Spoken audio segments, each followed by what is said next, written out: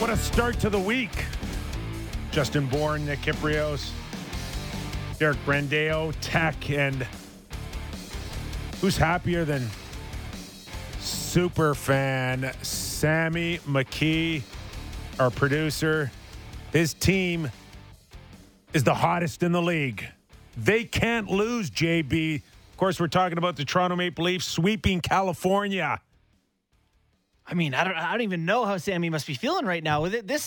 There was a point where they were 2-4-1, and he was coming in here with some bleak thoughts. Well, it's clear that the Leafs and Sammy, They're back. they're peaking too early. Oh, don't say These that. guys are good. Scary good. Who was Sammy before this show? Nobody. Absolutely nobody. Who are the Leafs at 2-4-1? Nobody. Look at them both at top of the world right now. Oh, no, it's only November, isn't it? How good are you feeling right now, Sammy? 7 consecutive for a franchise record. 7 on the road. They're red hot. I don't know how to feel. Holy Mackinac! I don't know how to feel. I feel pretty great watching them. It's an exciting team to watch. The peaking early thing has certainly crossed my mind multiple times. But yeah, boy, I can't remember them having any better month than that in my life. Honestly, I just got to say, like, this is some hockey team the way they're playing right now. yeah, it's it really is starting to feel special, but it's early. There's no leaking anywhere right now. No, it is. And that coming from you is. It's a clinic. Yeah. It was a clinic in California. That's a big one. That's a big one. I mean, And we can say what sleeping we through want. third periods. We can say what we want about all three teams, where they are at this stage of their programs.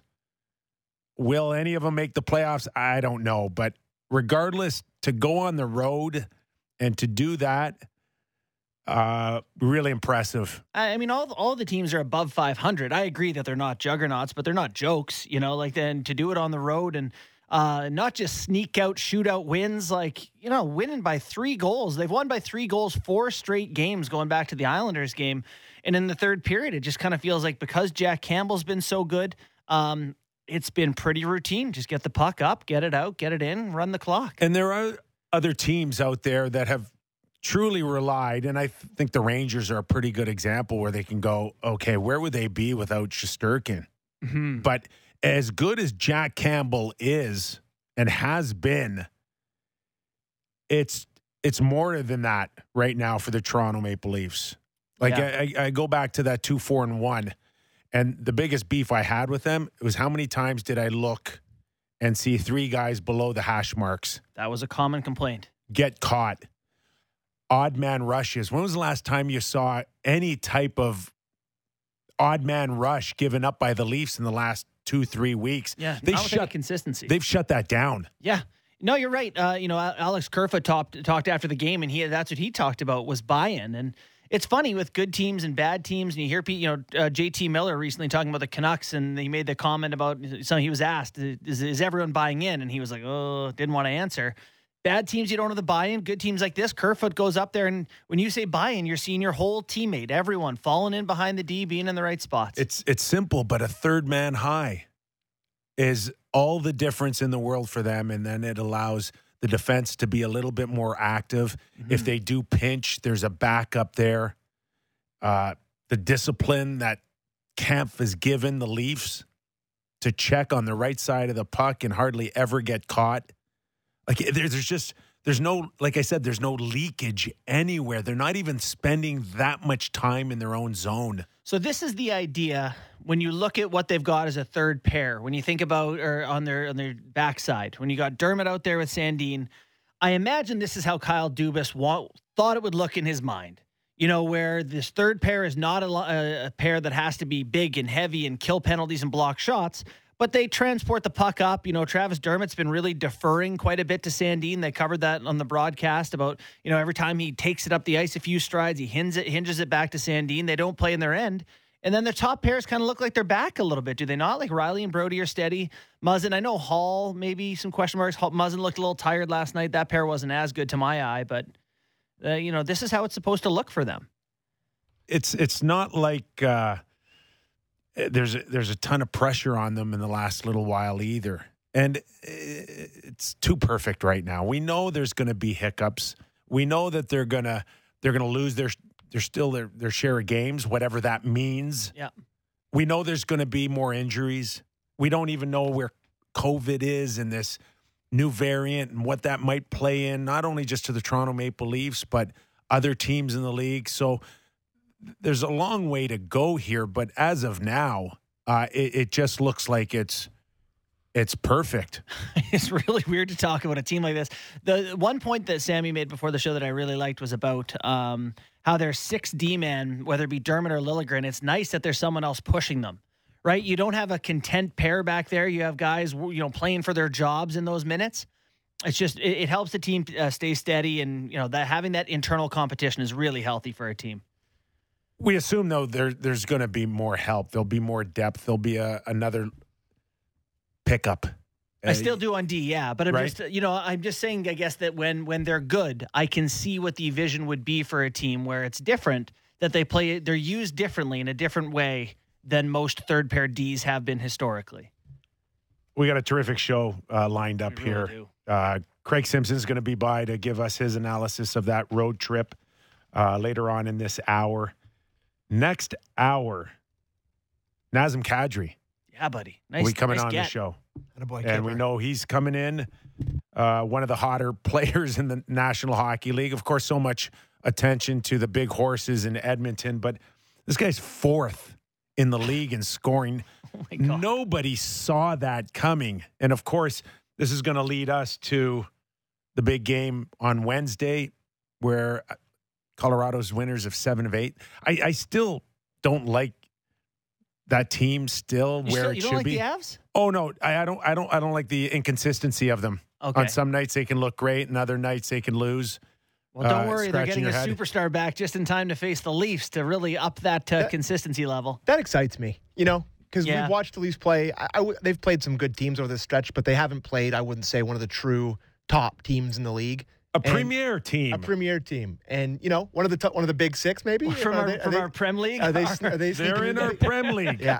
So on Wednesday night hockey, big game. Nathan McKinnon hopefully back in the lineup. He was practicing today wearing the same color jersey as everybody else. So that'd be nice. Wednesday night, one of the better teams in the league coming in here. Leafs back home after a big road trip, couple practices in before that game. I'm really looking forward to that, seeing them because listen, like you guys said, those teams they played in California, they're not awful, but they're not the Avalanche, right? So you want to test yourself against a true team coming in here, and I'm excited for that game on Wednesday. I was actually asked this on a different radio show, so I want to ask you, Kipper, how much will you take away from that game? They're coming back from a road trip, first game home after a road trip. Like if they get shelled by the Avs 7-0 or win 7-0, are you going to learn a lot in this game, do you think? The one thing that Morgan Riley talked about was a business-like attitude on the road trip. We're here to win. We're here to play. People were asking him if he had some off time to go to the beach. So that mentality has to come in off the road trip. I don't use it. I will not, in this instance, look and say they've played an off game because it's the adjustment coming off the road. I don't buy that in this instance. Again, this is a different mindset. It's a different feel. It's kind of scary here that they're playing so well in November because it will lead into the fans don't care. They don't care. And they've been I think burned. they're bringing fans back, man. They are, no question. And there are some people that would love April to start tomorrow. For sure. Okay, but it's not happening. If you could push the button, would you, Sammy, right to playoffs? It's not happening, and it's not going to happen for a while. Yeah. And I think the mindset for the Leafs coming into Wednesday's game is this is a great measuring stick here for us to see where we're at. Colorado's got to be, guys, overall one of the favorites to win the Stanley Cup this year. Gambling-wise, they are going away the favorites easily. Like they're plus 400, I think. A lot of the experts, too, would say this is their time. Now you've got a potential of Nate McKinnon coming in to play. So he's juiced. He's ready to go. He's he's watching McDavid and Draisaitl run away with the league leading scoring titles and major awards here. He wants to start getting back into it. So I don't buy into the we can have an off game and blame coming off a road trip on this game. Not for me. One of the favorites coming in. I expect two teams to play well at the same time. Yeah, it's actually better, I think, that they're getting a team like Colorado and not getting the Nashville Predators or Columbus or some team that they wouldn't be overly inspired by. Like, this is, for Sheldon, it's an easy sell. Okay, we're back at home, but boys, it's Colorado here. Let's see what we really got. That's going to be an exciting matchup on Wednesday. We also got, we're going to fit PJ Stock in. He's just going to give us a little bit of the temperature in Montreal. Did something happen in Montreal? Yeah, something probably that should have happened maybe even sooner. Yeah. But PJ Stock will stop by coming in. And we also got a little bit of a conversation, guys, to have with a Brady Tkachuk and a Brendan Lemieux. And Tkachuk. Yeah, we can talk about that a little later. We will get into that a little later. We'll unveil my Mona Lisa. I'll give you my biting story. Well done. And why I don't have as big of a problem as others with it. What are you talking about? I wish you had said that right now because I don't even know what to say. Yeah. You're just fine with biting now? Well, you're going to have to hear it a little later on in the show. I'm the dinosaur. Yeah. You know how big dinosaur teeth are, Derek? Hey? Oh, man. Yeah. All right. We'll get into that a little later. Well, I look forward to you being wrong. Just to go back we're excited. Just to go back to fast forwarding to April, I would like to do that after the weather this weekend in Toronto too. No, this little is quick, gorgeous. little quick, too quick. No, we're ready. It's too early. Give me this in 2 weekends. Before November, having it be full on winter, not ready for that. That's not the sense I got when you sent out a nice picture of you carrying a Christmas tree home. Boys, I bought the nicest Christmas tree in Toronto. It is so nice. It's perfect. It's the smell, the way it's fallen out perfectly. It just could not be nicer. That's what happens when you buy your tree in October, bud. When I saw that picture on your Twitter account, what did you say? I said to my wife, "That's the heaviest lifting he's done in 2 months." Oh, that's fair. You know what's fun is the age we have Sam at right now. We're starting to see the domestication really take hold. It's really going to be bad. He's got a wiener dog and a Christmas tree in November. I'm a Christmas guy, boys. I love Christmas. Yeah, I've always loved Christmas. It's just a great time of year. So what? Before we get into specifics, maybe of the last few days or the week, what is the biggest difference you could put your finger on the last month? The biggest difference, I don't want to give you the boring answer, but the boring answer is Jack Campbell and systems. They've been very structurally sound in Jack Campbell. But I will say one thing that's made a big difference for me is Michael Bunting. Being able to play on that top line, one of the things that they had talked about when he was given that opportunity, Sheldon Keefe talked a little bit about, is he comfortable? Can he fit in with this line? They're showing him video. Keefe had something to say about him looking much more comfortable in the top line. He's more comfortable. There it is. While on the surface, you think playing with players of that caliber is somewhat easier. I think there are some challenges that come with it that are more difficult than playing lower in the lineup, and some of that is mental, or in fact, a lot of it probably is mental, and that takes some time, especially for a player that's, still really trying to establish himself in the league. So trying to get comfortable in the league, so that's part of why we reset him a little bit, going back down with the expectation he would move back up, and he's gotten his opportunity here. I think he's done a good job. Okay, when you tease a clip, don't say what he says. Don't give the answer away. I don't remember what the clip was. I got to take you under my wing. Yeah, here. I need help, Coach. I need help. Michael Bunting he's an intelligent hockey player that can read the play, and he's got great instincts. Mm-hmm. There isn't a reason why he shouldn't get good looks constantly on that line. The only thing for me is just the physical kind of day-to-day of running that. Mm-hmm. And, can he adapt to it? Can he turn a good week or 2 weeks into a good 4 weeks. Yeah, and that we ran into that at the start of the season, right? I think we came in here after the first week or two, and basically the only one of the new Maple Leafs that we were all impressed with, everyone was like Bunting. Bunting was the guy, but then it really fell off a cliff for him. And one of the things that stuck out to me was Keefe taking great pains to point out that this guy's only played 49 games in the NHL. Yeah. So it is a matter of him finding what's he going to be at this level. Is he going to be the grindy, pesty, draw penalties guys? Is he going to be an offensive player playing with Matthews and Marner? I think he's finding himself trying to strike that balance a little bit, but it is still a matter of he's a new player. And to your point, can you establish something and establish it with consistency?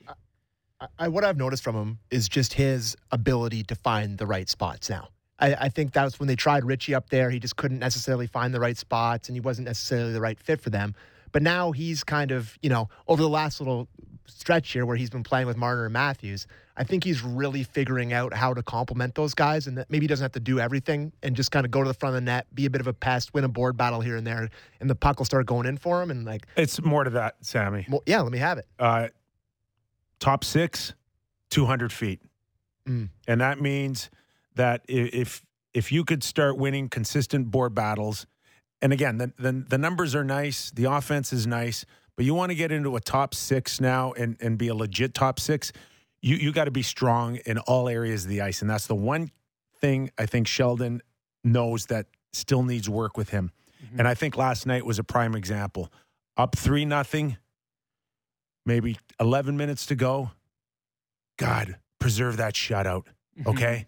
You take that home for 12 minutes. You want Jack, for all the times Jack's bailed you out, you don't want to be on the ice to give up the shutout for him. That to me was where even Bunting kind of let it slip a little bit. I don't know if you can recall the goal, but it's coming on the right side. Bunting's up against Getzlaf, and I don't know if he wanted to cheat it a little bit, maybe take a break off of Getzlaf, but he completely missed him, and Getzlaf slipped right by him on the wall and got it to the net. Yeah. And that's just it's a little thing.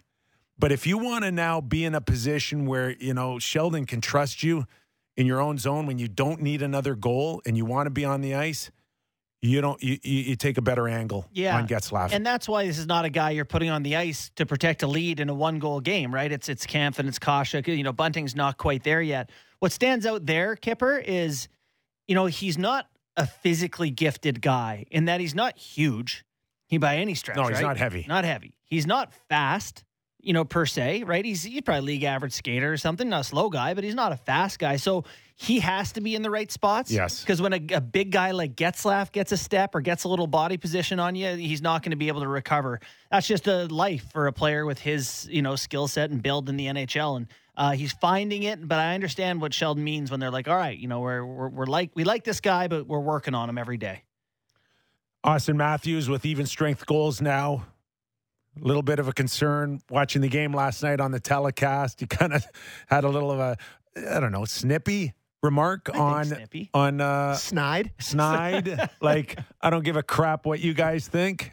I thought he could have phrased it a little nicer. I'm okay with it. Are you? Yeah. I I'm all agree. right. Well, it's not that I have a problem with it. It's just that it showed some, feels like he had hurt feelings from something. Clearly, he's heard enough of where is the best 5-on-5 player in the world gone. Yeah. That's been a bit of a conversation the last little while. Nice, when you can go on the run that they've had, and yet I think he's been terrific. Yeah, see, I don't think so. So here's my thing. He looks to me like a very good player who can score 40 goals in the league. He doesn't look like the best goal scorer in the world to me right now. Like, he's tipped a couple pucks in, so everyone's saying, it's 5-on-5 scoring back. Great.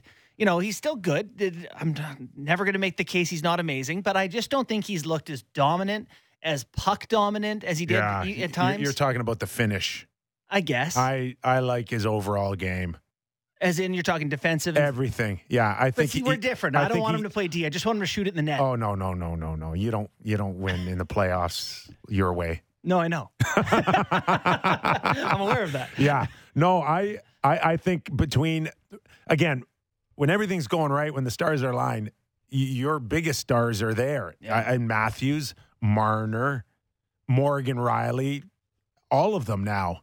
I think they're controlling a big portion when they're on the ice. Mm-hmm. And when it comes to not having the puck, Matthews and Marner are as good as anybody right now, stripping loose pucks and gaining control. Yeah, you know what? I think they have to. I see They're not getting it handed to them. I see a 200-foot horse out there when I see Matthews now. I'm really comfortable.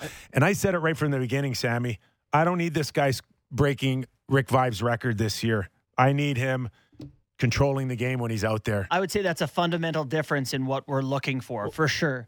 I don't think it's a coincidence that the puck's gone in the net for him in the little stretch here that because he's played more complete. I just think, it's a stupid hockeyism, but you're rewarded for hard work in the game. Like I've been around for 100 years, and the guys that work hard and have the skill, the puck goes in for him. And I just feel like, to Kipper's point, he's been heavy, like starting in LA, like he's leaning on guys. And like last night, I don't know who it was, but he just nailed someone last night into the boards, winning puck battles, going to the front of the net.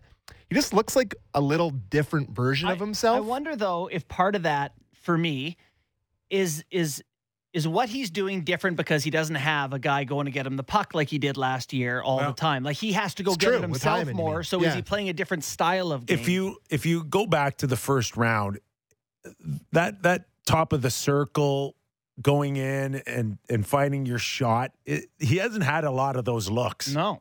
That's dried up.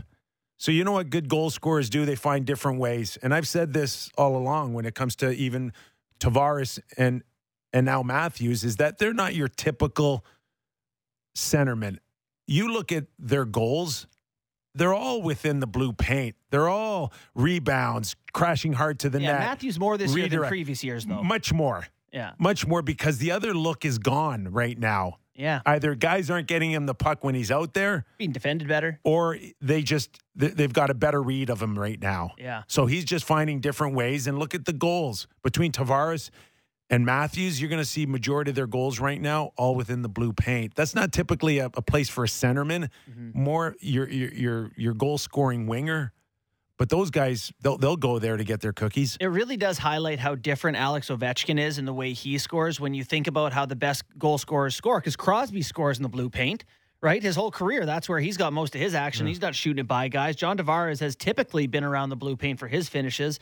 A lot of the best goal scorers, that's just where they're at. So I just want good adaptation. Well, we've been talking about Bunting and Matthews, and I think we'd be remiss if we didn't mention the third member of that line, Marner, who I think, just in terms of his energy levels and his, doggedness on the puck in the defensive zone and kind of bringing the puck through the neutral zone, passing, like, he really has been unbelievable during this stretch. Well, outside of Jack Campbell, he has great been edge work out there. He's been their MVP. He has. DeVoe loves it. Yeah. Right? Yes. He has been their MVP. Well, among skaters, I think we agree Jack Campbell's been the guy. And when it's been clogged up, who's the first guy to bail them out? Bail out Sheldon Keefe with, I need a different look, I need a different feel. It's Marner. Mm-hmm. Yeah, the way he changes direction and maintains possession and pulls the whole thing out of shape, it gives a different feel to that team and keeps them in the right end of the rink. Part of the, I had someone ask me about the Leafs defense and do I think that they've, made these big strides on the defensive end. Part of it for me is, they're the best possession team in the NHL. They have the puck in the ozone the whole time. And it's because of a guy like Marner, right? They're playing on the right end of the ice. And here's the other look for me that I absolutely love is they're essentially still, and I said this even last year when they were going well, dump and chase. Watch how many times they'll go put the puck in deep, and they've got such great skaters. They'll get on it first. They should have more in the first. They are right now as good as anyone in the league when it comes to forechecking. And often it isn't gaining the zone with a puck. It's getting it deep. Kerfoot is as good as anybody right now, either skating the puck through the neutral zone. He's been good. Or getting it in deep. Yeah. And it's funny because last night, we get the chain text messages going, and you sent something out about Kerfoot with the empty netter, which made me laugh. Willie? Can you imagine the burning eyes Willie would have given him if he buried that thing in the net himself. I don't know if I remember a time where Willie's tucked his head to work hard up ice like that. Like, hey, Kurt, no, not a chance. Kerfoot's taking away that easy cookie for Nylander. Oh my God, Nylander would have been on like the whole way home. He would have been fuming inside if he didn't give him back that puck. I mean, in Nylander's defense, he earns it. He makes the play. He gives it to Kerfoot in the first place. But what's funny is after he scores, he doesn't even go give Kerfoot. No, just like he expected him to give him that puck. He did make an awesome play in the defensive zone to bring it out to center ice, but then head down. Listen, this is Kerfoot being a veteran that he is. And just knowing this is going to keep problems minimal. And knowing that guy needs his cookies. I was thinking of Lucic boxing out the player the other night so his teammate can score. Willie's absolutely tucking it to get that dish back. At 6.9, it's a nice, easy one. By the way, this isn't Nylander slander. I don't blame him for wanting to go get what he earned. It's just... We've all played with enough of those guys. They like their points. Here's my question. You're Kerfoot. Would he giving it back? I'm almost certainly shooting that in the net. No. You're passing it? Kerfoot, if Kerfoot scores 11 goals or 16, it won't matter. Yeah. For Nylander, those things matter. You want Nylander feeling good. Oh, I understand. When he's gone, right? Yeah, when he's gone, he's gone, right? He was going to get that one. Keep those guys happy. Yeah. And that's a good veteran move by Kerfoot to understand the room, the dynamics. These are our horses. These guys get paid a lot. They take the heat when it's not going well. This is an easy tap in for him to keep everybody happy. It is another example of Kerfoot making the right play, which this guy, he was in a position to get a hard time from Leafs fans because, myself included, I've said a lot of bad things. In fairness, going in, the contract seems like the only one where you weren't getting value. Life cycle of the Alex Kerfoot contract. And the thing is with him is that he's always measured against the trade with Kadri. Because everybody here adored Kadri, and, regardless of what happened in the playoffs, he was a big-time fan favorite, myself included. And he'll always be measured against that, no matter what. It is what it is. So I think that also plays into it. But you got to give him credit. He's been really excellent and been a really good part of that second line there. Yeah, that's been the shifting of the perception of Kerfoot was measured against Kadri, never going to be Kadri. Everyone's disappointed in him. All of a sudden he plays well and you go, oh, but he's still effective. He's still a useful guy for this hockey team. So, been good lately to Kipper's point, gets to the neutral zone well. The one thing that I noticed at the start of the Anaheim game yesterday was they were no good in the first period. They were no good. No good. Campbell bailed them out. Yeah, their zone entries where, they got in the zone. I think they attempted 35 and got in 11 times, turnover, and that leads to the puck going back the other way a lot faster than you like. So they found their way through the neutral zone. Sandin helped, Kerfoot helped, and then all of a sudden it's starting to look a lot better. I don't think we can have a show anymore without mentioning just Campbell again and the comfort zone right now.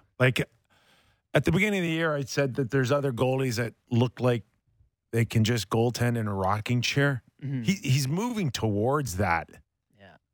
And it's real confidence he gives right now. It's just, I think between the ears right now, he's gone to another level where he just has that, it's my net, I'm in charge, and I'm dictating. You just gotta think he's never had this in his career. Never. And I don't know when it hit him. Is it 3 weeks ago, a month ago, 6 weeks ago? I don't know, but the Leafs should have signed him the day before that. whenever you think it was. They took a crack at it. I assure you they took a crack at it. They just didn't come up with a number high enough. What'd you think of the backup on Friday night? Woll? Yeah, I just think the team was so good. He was tough to judge again. So 3-0. It's hard right now to beat anybody in that lineup and not look good. Mm-hmm. It's true. Do you have a bad thing to say about anyone right now? I mean, everyone's turning their heads. Liljegren. Yeah, no, Lily? I'm just trying to find something. Nick Ritchie, everybody left him alone. But he's been effective. I don't know. I guess I'm not measuring him against the contract anymore. I'm trying not to think about it, but he's mixing it up. He was jamming that puck over the line after it was already. Rich was great. Everybody. I don't know. I just whatever. I just don't even care about them anymore. They're winning. It's just it's perfect right now, and they're just there's gonna between now again. We're not even out of November. Like they're gonna need a little bit of adversity, either through injuries, either through a couple of losses. But that's what you need right now throughout 82 games. It's really, really good right now, but we know that's not going to be the case throughout 82 games. But enjoy it while you can. Enjoy it while you can, because there will be a time in the Leafs life cycle where you end up where the Montreal Canadiens are. So what did you think of the happenings over the weekend? Montreal Canadiens fire Marc Bergevin and his assistants there.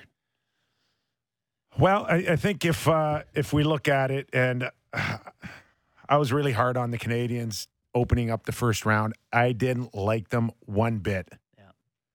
And then that's, of course, the year they go to the Stanley Cup final. Listen, we were all with you. But as far as outside of the whole picture of the organization and the depth and what they have coming up in the system, and then asking a guy like Cole Caulfield to come in and be a threat for them coming out of college was a little over the top for me. Yeah. Like if you look at the true body of work of Marc Bergevin, it's not pretty.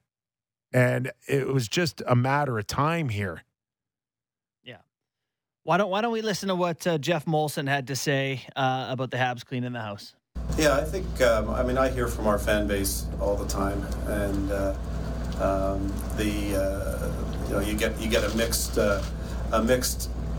group of comments from the fan base, but regardless of what decision they want to bring to the table, I'll be supportive if it's the right thing for the Montreal Canadiens to be a great team in the long term, and I'm not afraid of that word, and I think our fans wouldn't be afraid of that word either. So it's something that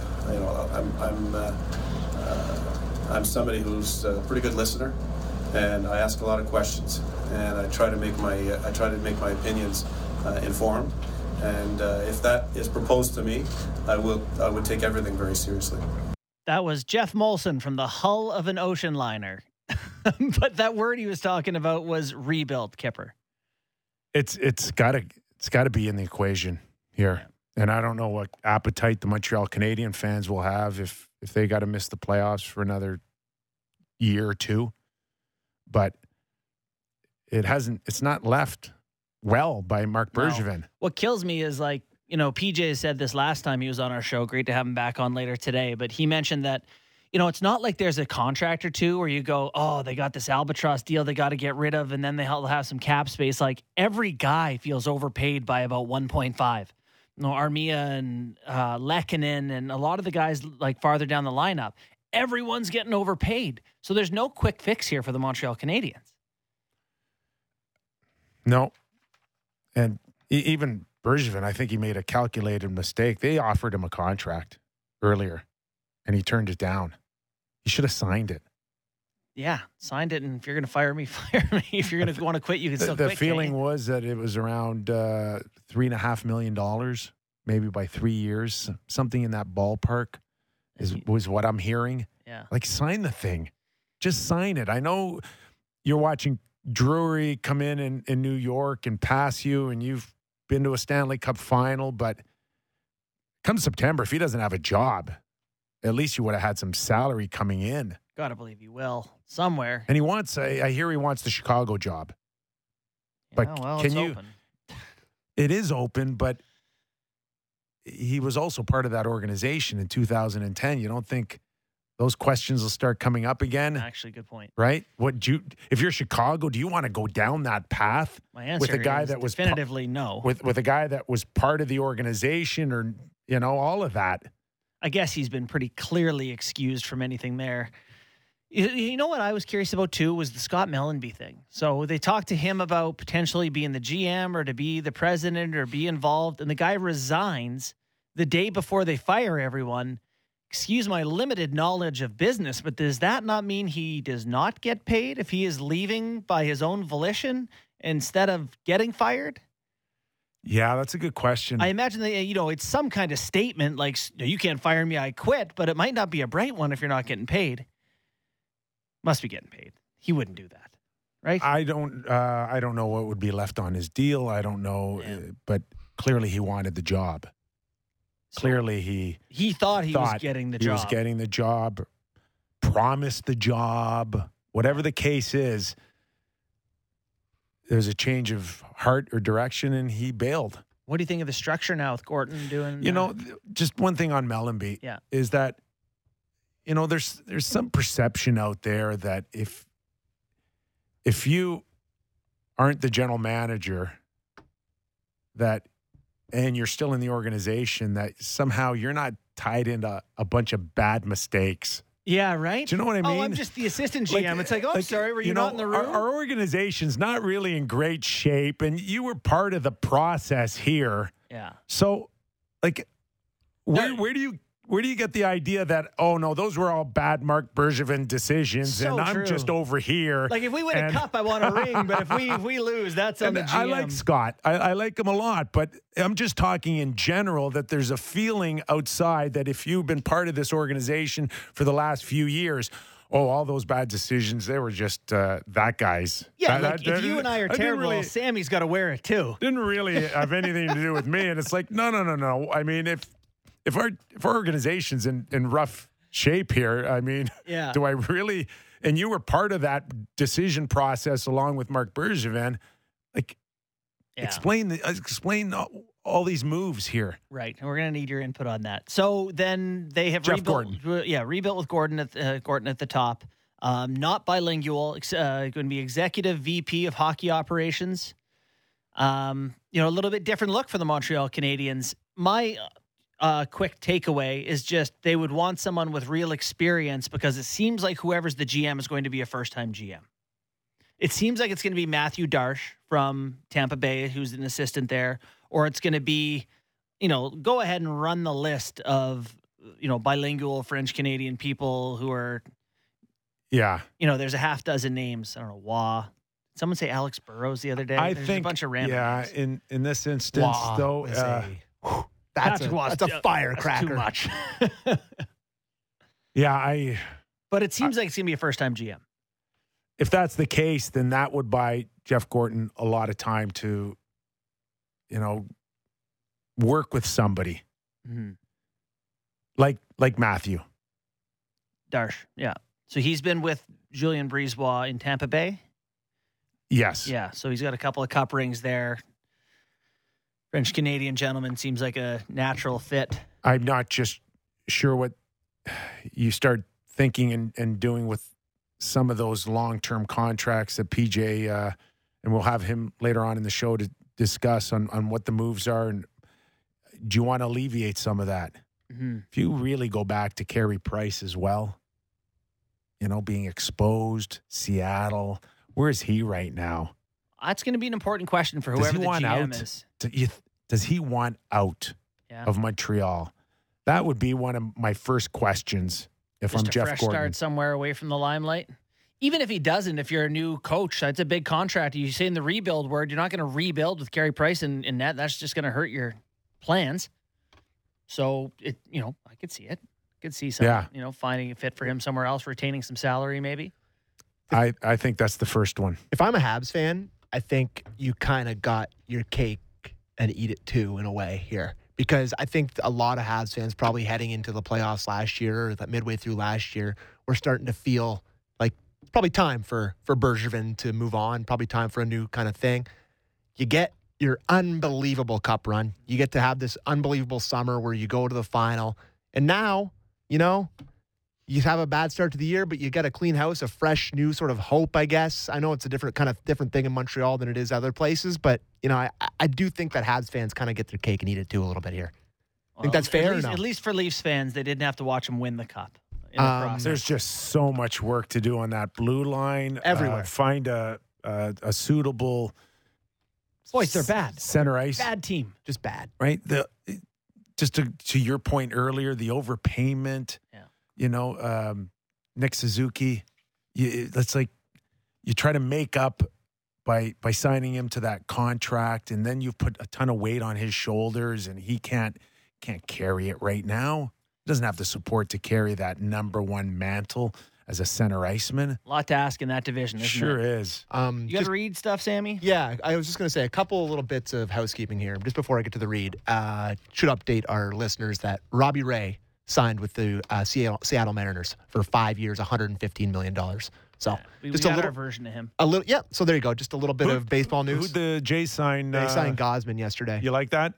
A little concerned about it. I remember him as a 2-pitch pitcher for the 5 years at what, 20 plus? Sammy's concerned. Give him your concern. Well, it's just he was bad on the Orioles, and then he goes out to the NL, and he's good in a big park, and he still has a little bit of homer issues. I have a touch of concern about it, but I believe fully in the infrastructure that's been built here. Pete Walker's the best pitching coach on planet Earth. He'll figure it out. Just a touch of concern, if I'm being honest with you guys.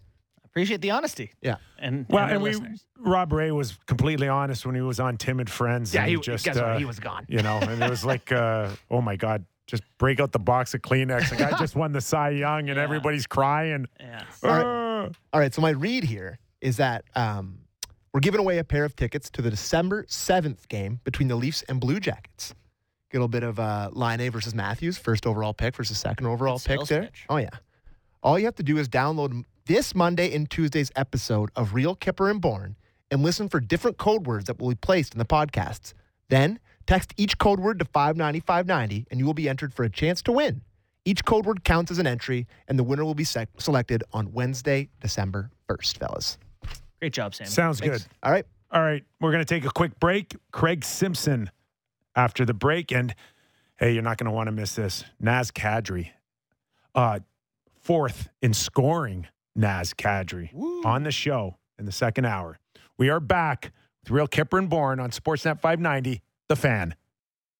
The code word for today's episode to text to 590-590 to qualify for your shot to win Leafs Avalanche tickets on December 1st is Matthews.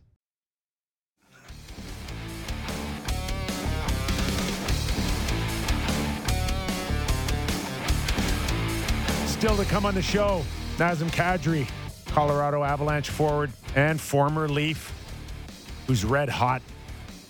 They'll visit the Scotiabank Arena on Wednesday as we tee up what will be a very highly anticipated hockey game. PJ Stock will stop by as well, give us his thoughts on what's happening in Montreal. So let's go to Craig Simpson, hockey analyst for Hockey Night in Canada, Sportsnet, and a guy that's watched the Leafs as close as anyone this season. Craig, thanks for joining us. Right off the bat, this is a team that got off to a 2-4-1 start, and since then can't do anything wrong. Well, seemingly, it's amazing how the fortunes can change. But, I think the, little bit of adversity and a bit of a rocky start to begin with probably was the best thing that could have happened to them and got their attention. A couple of specific games, you think of the Pittsburgh game, in the wake of a tough loss the night before, too.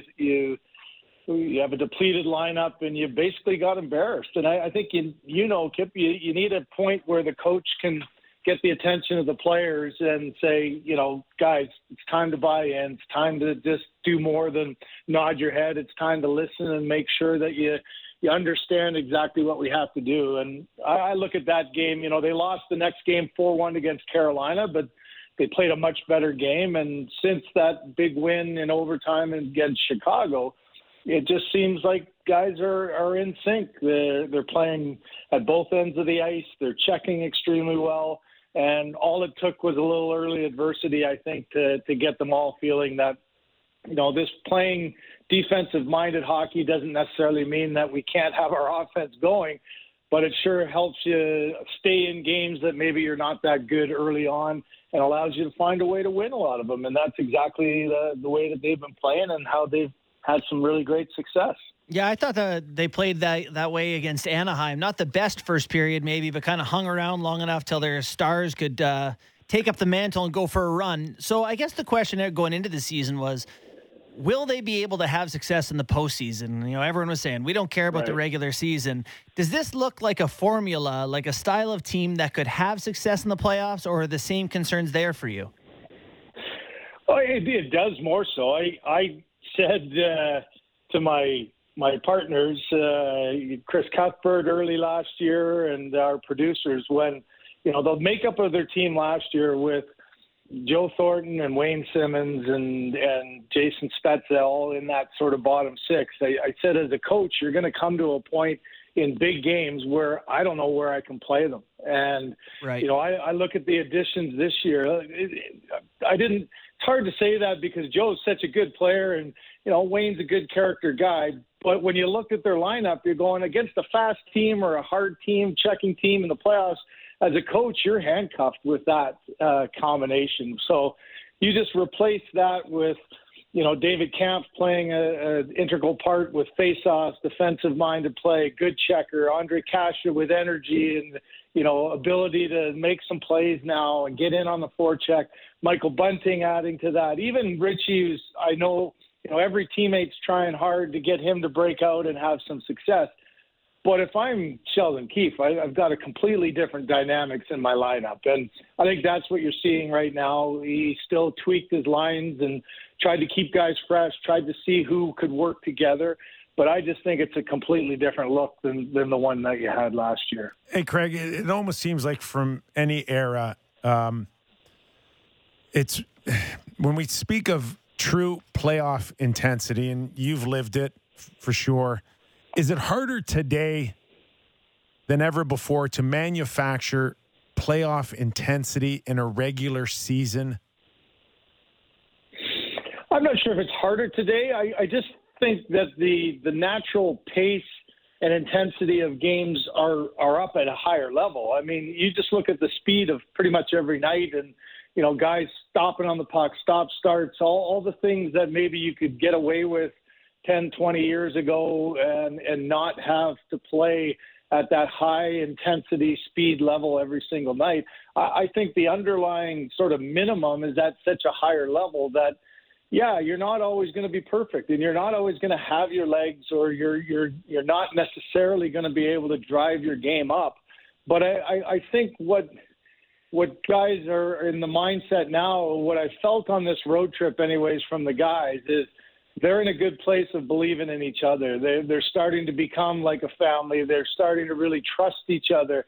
They're pulling for each other. You know, you had Pierre Engvall got his first goal in 20 games. That was a big moment. Spezza got his first in 15. Simmons got his first in 18. And you can tell, even Matthews talking about Richie's great screen. You know, you could tell guys are pulling for each other to get everybody out of some doldrums, to have everybody feeling good about themselves. And that, to me, Kip, is what you have to have at least a long stretch of your regular season feeling like as a teammate, so that when something does go wrong, say in game 3 of the first round, you're not trying to figure it out then. You go, we got this, guys. You know, I've got your back. I'll pull up I'll do something special to get us out of this. Or let's come together and not be worried about, you know, what's happening just to you. And I think those are the things that are probably more important during this stretch now that everybody I know is looking towards playoffs.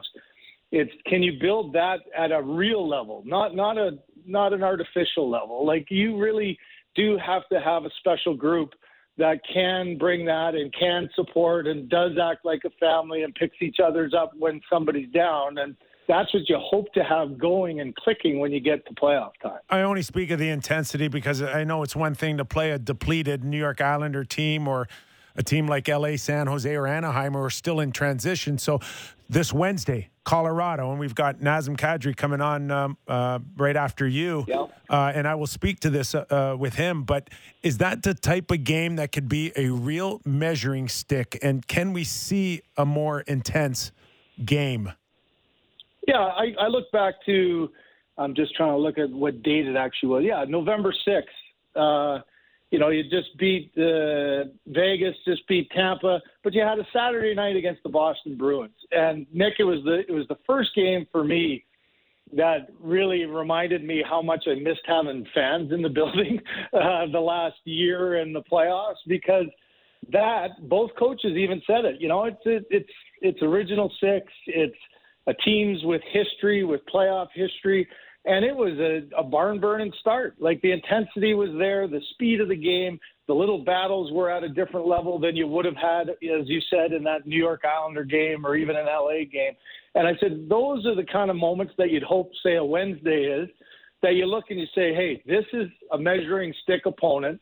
This is somebody that we have to show that, A, we're a little bit different than we were before, and B, that we can keep, imposing our will on teams. So, yes, I think you always do, whether you do it purposefully or it just happens organically. You know when it's a bigger game or a different game, or you have to play at maybe a different battle level just because of your opponent, just because of the timing. And I think Colorado coming into town is one of those moments as well. Greg, the answer to this may fully be just no, you don't see anything different. But does Auston Matthews look like he's playing a different game at all to you this season? Kipper had mentioned he thinks maybe a bit more well-rounded game. I thought he looked a little bit less offensively dynamic, but that's why Kipper mentioned the whole 200-foot game. Do you see anything different in his play? I don't necessarily think different. I do think, I've actually said this from when he was a rookie centerman in the NHL, which is a very difficult position and responsibility to play. He's always had a pretty good sense of knowing that he's got to be back in the right areas and knowing that he's got to play a defensive game. I do think that, maybe the little adversity with him early on too was another reminder. Don't get away from what you have to do to be a good player within a good team. And I think he didn't get away from checking hard, coming back deep, going to the front of the net in the defensive zone, even when the goals weren't coming. And even when chances were still there and you looked and said, man, he's a little bit off, he's not shooting, he's missed the net more. I think it's the maturity to know I'm not going to start cheating, because if I start cheating, then it sends the message to the rest of the guys, and you know that it's going to be something that Sheldon would be bringing up. And so I just think it's the maturity and the awareness of saying, I got to be an example here of just staying on it and staying with it. And, finally he's starting to get some rewards. And not surprisingly, some of the last goals are just little tap-ins in front. And I've always felt when I was struggling and not scoring, one of the first things I've always thought of is, am I getting to the net enough? Like, you can get those kind of goals like he's had on the rebound from a Tavares play or a nice deflection in front by being in those areas. So now you don't have to be the guy who has to stick handle through five guys and make a quick shot like at times he has the ability to do.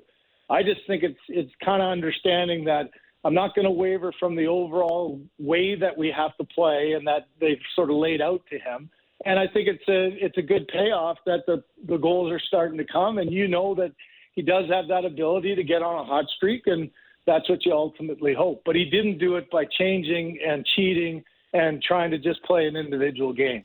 Craig, from your eyes, how much has this blue line improved in the last month? I said earlier in the show that the biggest benefit for that blue line is they've spent less time in their own zone. Yeah, I think it's a collective that the overall team game has been much better, where they've got the puck again, they've got offensive control time. So I thought early on, some of the mistakes were just honest mistakes, but also just a little off. And the team wasn't quite in sync with good support and, take that extra second, make the outlet, have good solid support. Now you're out of your zone.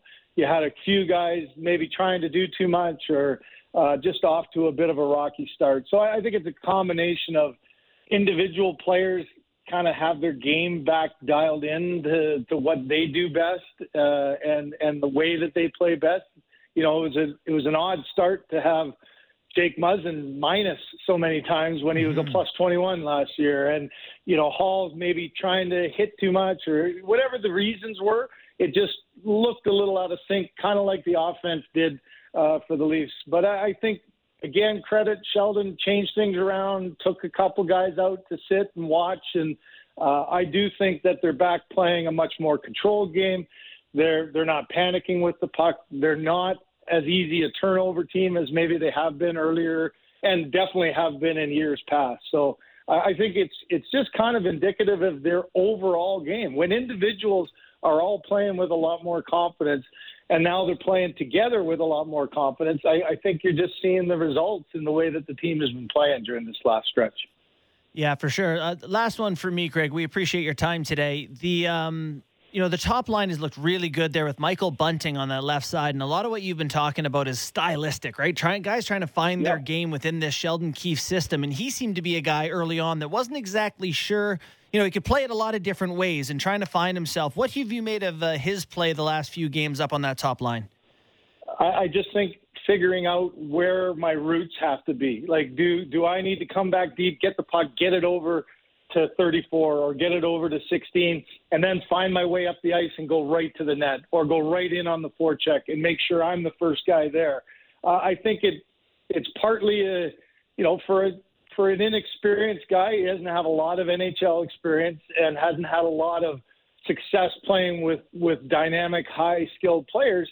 You got to have the confidence that you're okay. Like, you can fit in. Now you got to find, where do I need to support better? Where do I now realize the routes that Marner likes to take on entry, and where Matthews is trying to play off that. Now I got to find, my radar to say, where can I go? And I think at some point it just became, I got to get in there first. I got to separate guys from pucks. I got to get the loose pucks, get it over to them. Then I got to get to the net to cause some havoc and open up some ice for them. And I think it's just more like a comfort level for him of understanding how to play with those guys and the style that they have. And now I think you're finding his confidence growing and his understanding of where he fits on that line. And they are starting to look like they've got pretty good chemistry together.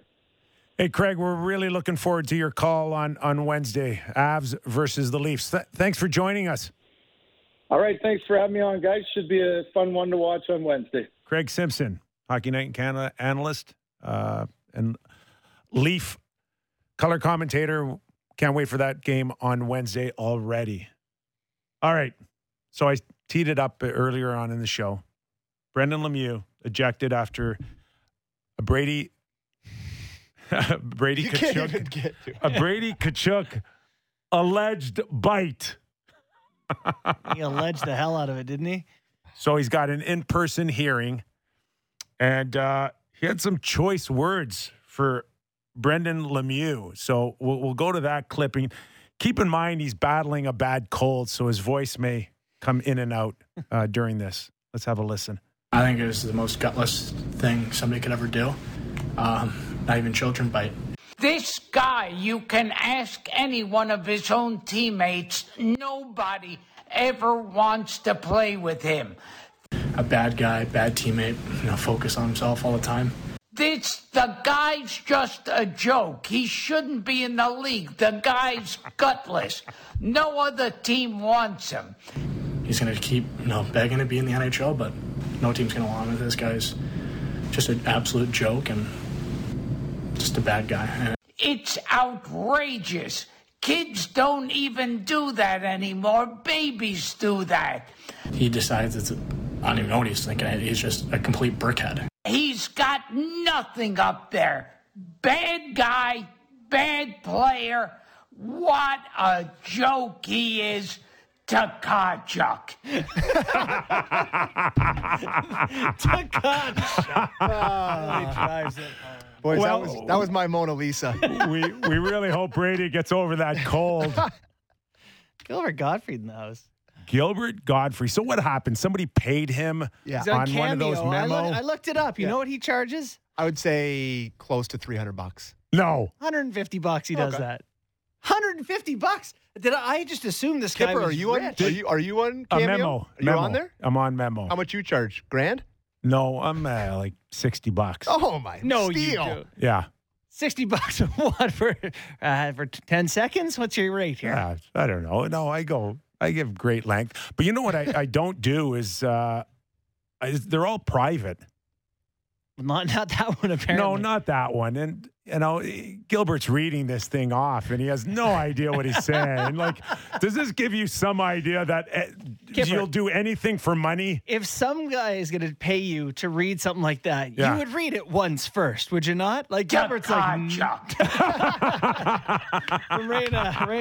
now on he's Brady Takacha. I wouldn't want that out there publicly. Well, this was the thing with Carolina Hurricanes Twitter last year, apparently, that they had him doing this. It was like a thing. Like, if they were down in the game, Canes fans would be like, if we pull this one out, I'll pay for the cameo today. Gilbert read like a half dozen of these for the Canes. Yeah. Was that last year? Yes, I just learned of that yesterday.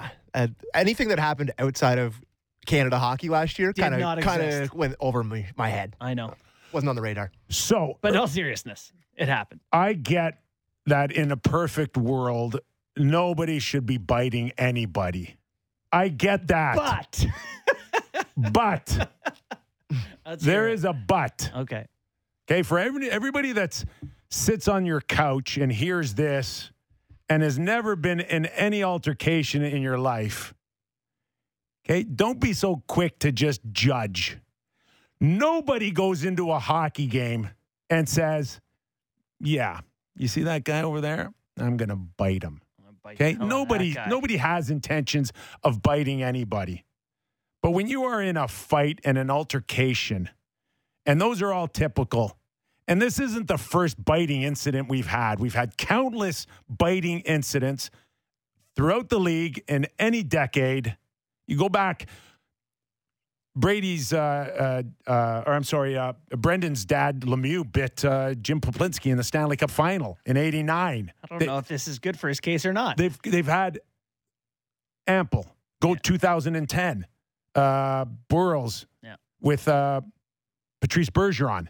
Remember that one through the glove? Is this the other guys have been murdered, so murder's okay defense? No, it's not. It's not. It is absolutely not.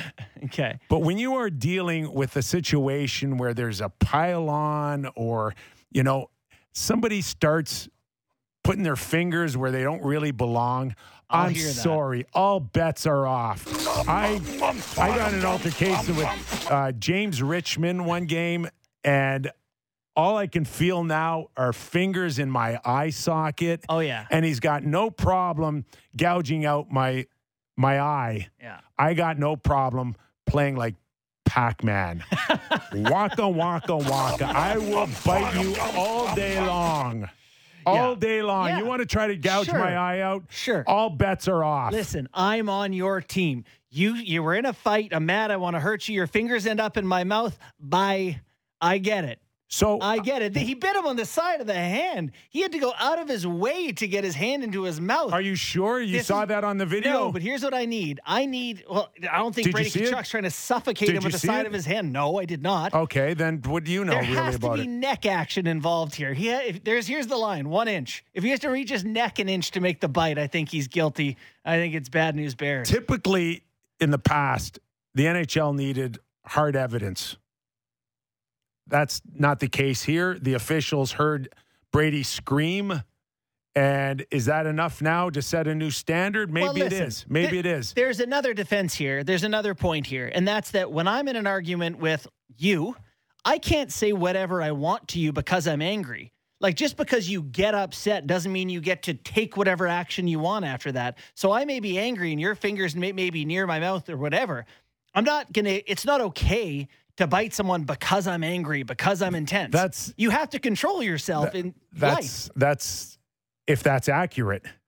Well, I mean, he definitely bit him. We can establish that. His hand was bleeding. I don't think even Lemieux said he hasn't bit him or didn't bite him. I don't know. I know he's going to get 5 to 7 games. That's a given. Do you think so? Oh, yeah. Are you kidding me? Oh, that's a huge turn for me because hearing you talk about this, I thought you thought he should get nothing or get nothing. No, he's going to get 5 or 7 games. But typically in the past, we've had many of these incidences, and it's been 1 or 2 games. Mm-hmm. Like in 2010, there's no question that Alex Burrows bit Patrice Bergeron. Right. So the Boston Bruins wanted Alex Burrows suspended. And the league said, all right, I'll give him a game or 2. and we're going to give Patrice Bergeron a game for 2 for sticking his hand where it didn't belong. Yeah. And they said, no, we don't want that. Let's call it a wash. Let's call it a wash. So I don't know. Typically, if a guy feels threatened, and what's his defense going to be? I try to gouge my eyes out. Yeah. So do you go from a 1 or 2 or 3 game suspension to like 6 or 7 now? Is that a new precedent set? Is that a new... I also get the vibe that people do think that Brendan Lemieux is a bit of a whatever word you want to use, and that can't help him in not getting suspended. I know we got to break because we got to get to Nas. Like, that was quite the character assassination, wasn't it? Me on the way out the door? No. I'm talking about Brady. Oh, okay. On Yeah, Brendan Brady Lemieux. on Lemieux. Yeah, that's as much as we ever hear in hockey. Delightful. You didn't find it a little over the top? No. Go in, son. I don't know. To me, it's too much. He is a captain in the NHL now. It's it is a little bit. I don't know if you want to go into all that detailed about, like, every teammate hates him. I did think that's where it's like, it's really crossing the line to personal when you're like, teammates don't like him. And we've been on teams before.